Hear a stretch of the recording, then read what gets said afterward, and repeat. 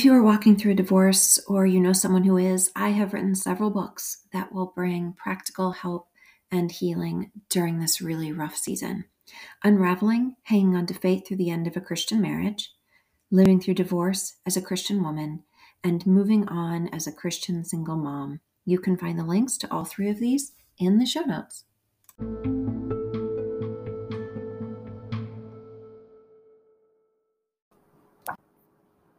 Hey, sweet ones. Welcome back to the All That to Say podcast with me, your host, Elizabeth Klein. On this podcast, we talk about the hard stuff. A, because I've been through a lot of it. B, because most of you have too. And C, because I believe that we have a God who walks with us while we wait. Today, we're going to be talking about who we are waiting on in a waiting season, why we wait, how to wait well, and a few ways to work through our worry as we're waiting. So at every point in our lives, we are either waiting for God to come through for us, or a deeper healing to take root, or an answer to prayer, or a person or circumstance in our lives to change. And add to all of that, all of life doesn't just halt when something like this happens. We're already more than likely right now waiting for something or more than one thing. Sometimes it's something we can name immediately, like you know the thing that you are waiting for. And sometimes we don't even know what we're walking through life waiting on God for. We can just tell that we are. So when we find ourselves waiting, who really are we waiting on? If we think about it, we are ultimately waiting on God. Isaiah 64:1 says, "Since before time began, no one has ever imagined, no ear heard, no eye seen, a God like you who works for those who wait for him." Psalm 62:1 says, "God, the one and only, I'll wait as long as he says. Everything I need comes from him, so why not?" If we are waiting on something, we are waiting on God for him to move and work, because everything comes from his hand, including what we deem as slow incoming circumstances.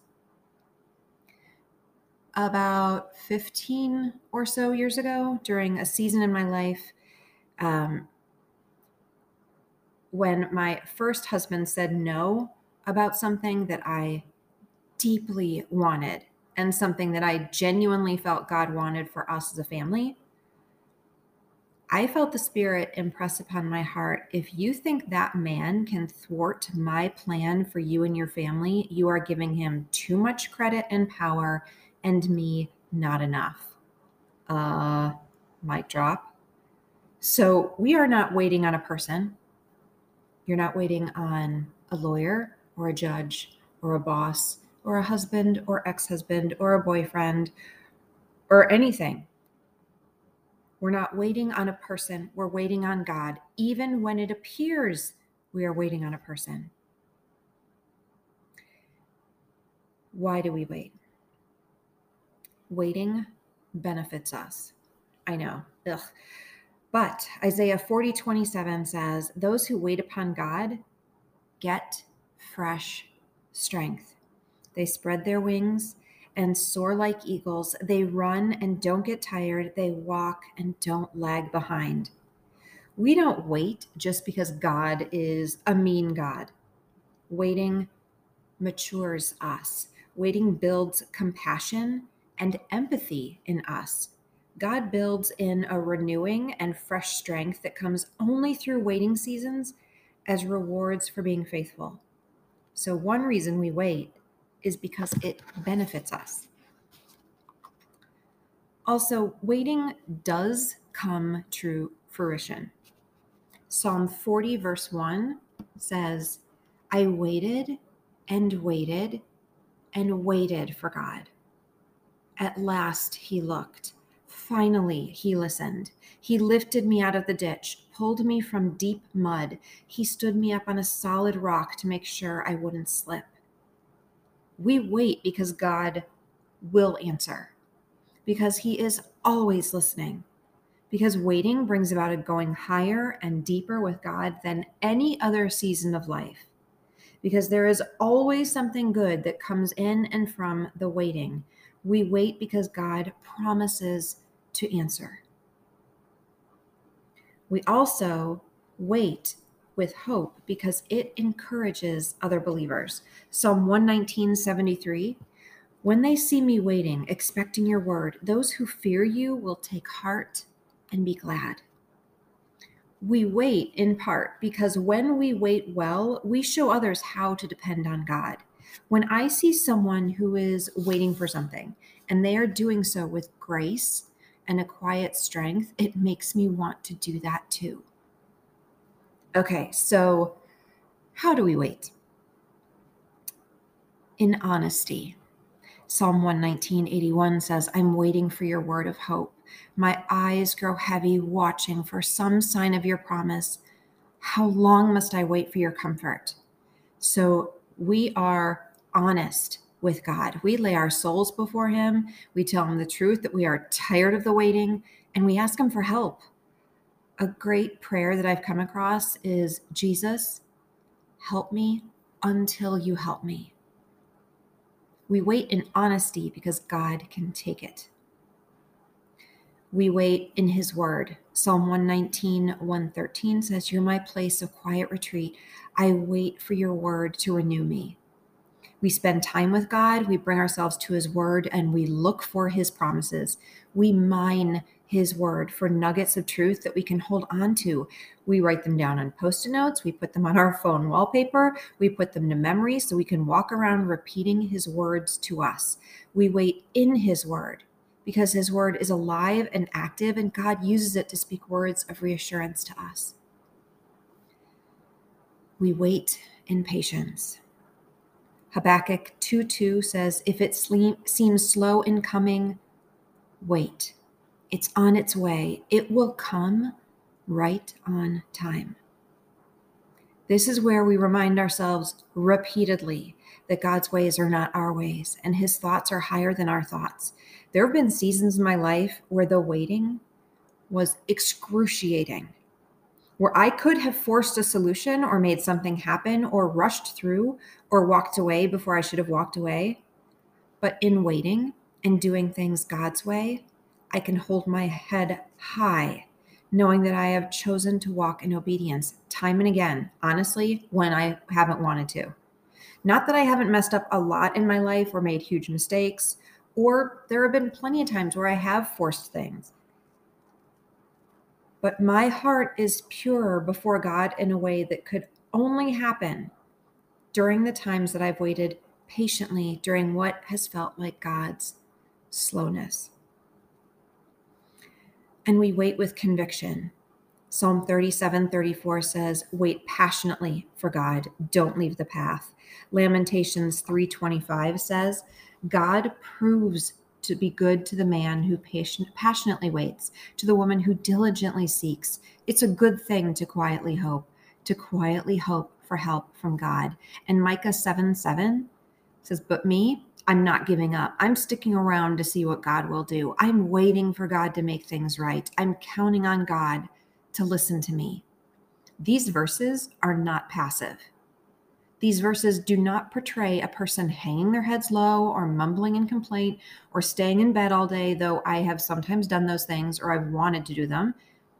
These verses are active. They are do the next thing in front of you while you wait kinds of encouragement. We wait actively. And we wait with expectation. What I do, God, is wait for you. Wait for my Lord, my God. You will answer. So I wait and pray. Psalm 38:9. And Psalm 25:21 says, use all your skill to put me together, Lord. I wait to see your finished product. We wait believing that God will do what he's promised. The circumstance may not turn out as we're hoping, but he promises to complete us, to heal us, to transform us. And really, that is what we're waiting for. Okay, so now I want to talk about a way that we can process our worry.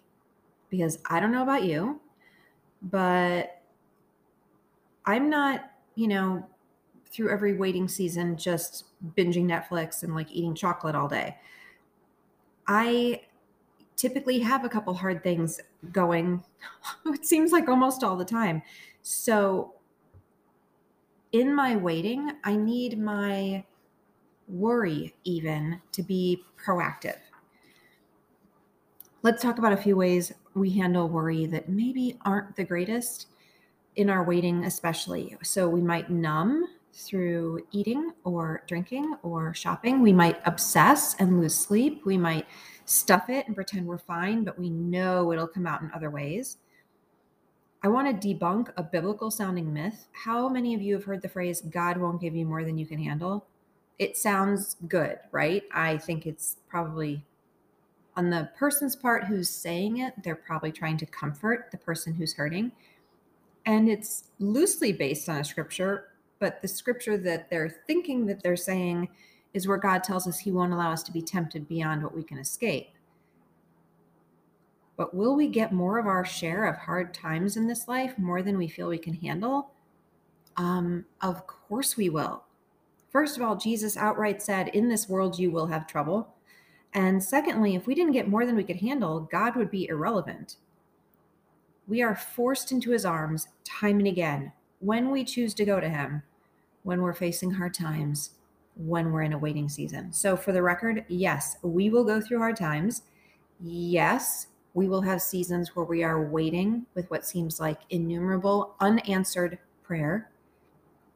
Yes, it's more than we can handle sometimes. And yes, being overwhelmed is a normal reaction to being human. So with all that said, I want to get super practical, and I'm going to share one of my best tips for dealing with the season of waiting. And I wish I can say that I came up with this phrase. A friend of a friend came up with this phrase. Stay in your day.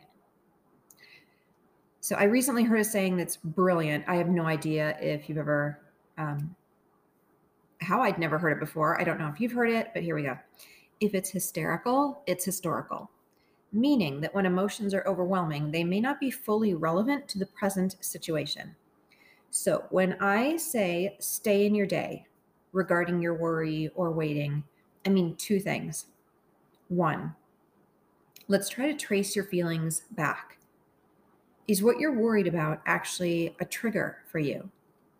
Are you unconsciously attributing a past pain to a current situation and maybe making it larger than it actually is? I think you'll know if that's the case, and you can address it by reminding yourself that that was then and this is now. Or for instance, that was your ex-husband, he's nothing like your new husband, etc. But also when I say stay in your day, I mean this. When I am struggling with a totally big fear, or I don't know how long something is going to be playing out, I sort of stumbled upon a little trick that has worked surprisingly well. Many years ago, when I was a single mom, I was, for the most part, doing okay in the loneliness department, but it seemed to really hit me on the weekends my kids went with their dad. And I remember one specific evening where I was feeling lonely. It just felt like this heavy weight. My heart just kind of ached. And I remember thinking to myself, just kind of this phrase of just wondering if I would be alone for the rest of my life. And when I would really sit with that, even for a few moments, it could totally freak me out. It was a very real fear for me, even though at the same time, back then I was not looking for and had no plans for another husband. But it's still, the loneliness and that fear was still real for me. But I remember this one specific time, I stopped myself and said out loud, wait, okay, I'm going to be alone tonight. And I can totally handle being alone tonight. In fact, I kind of want to be alone tonight.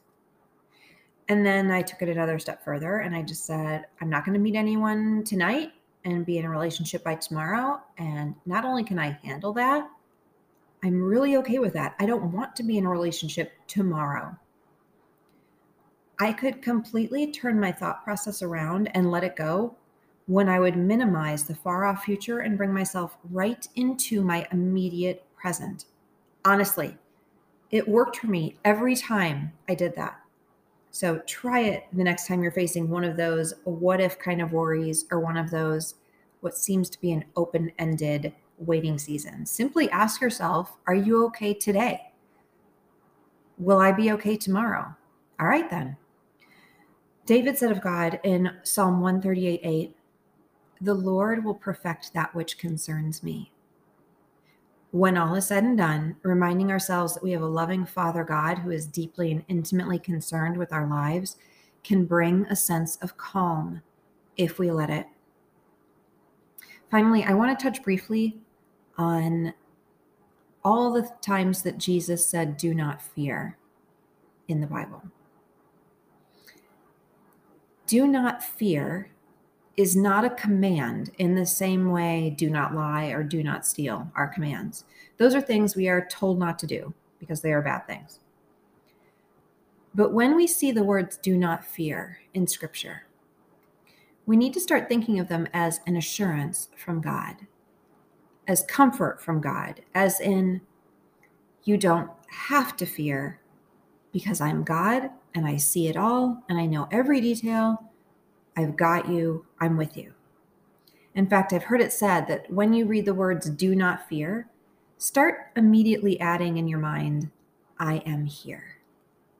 We don't have to fear because we have a loving, kind, providing God who sees, watching over us, and waiting with us. We have a God who sees, walking beside us every moment, who has been in every moment of time that has already happened and that will happen. And this God has loved you every moment of your life. You have not lived even one alone or unloved moment in your life. So remember, do not fear equals I am here. Girls, we don't know how long our waiting is going to go. We don't know when it's going to come to a close. We don't know how it's going to wrap up. And we don't know when we'll be on to our next thing. But we do know a few things that are rock steady. God is with us. God is with you right now. God sees every detail of your life. God promises to strengthen you, sustain you, provide for you, cover you with his peace. God loves each of you completely, perfectly, intimately, from the moment he thought you up to every moment you've ever lived until and beyond the moment you are with him face to face. And we know this from 1 Peter 3 from the Passion Translation, that with all that we have to look forward to, the new heavens and the new earth, seeing Jesus face to face, all our tears being wiped away, no more pain, no more sadness, no more death, no more anxiety, no more fear, all the best of everything, we truly are able to choose to live in the peace of God. Let me pray over you. God, sometimes we can be impatient. How I wish our transformation could happen overnight. I want my thing to be over. I want the waiting to be over. I want everyone's waiting to be over. But clearly you have something for each of us in the waiting. Show us, Lord, how to stay close to you during this time, how to tend to our soul so that we are more open to what you have for us. Walk with us, please, Lord, and reveal your love to each of us. Amen.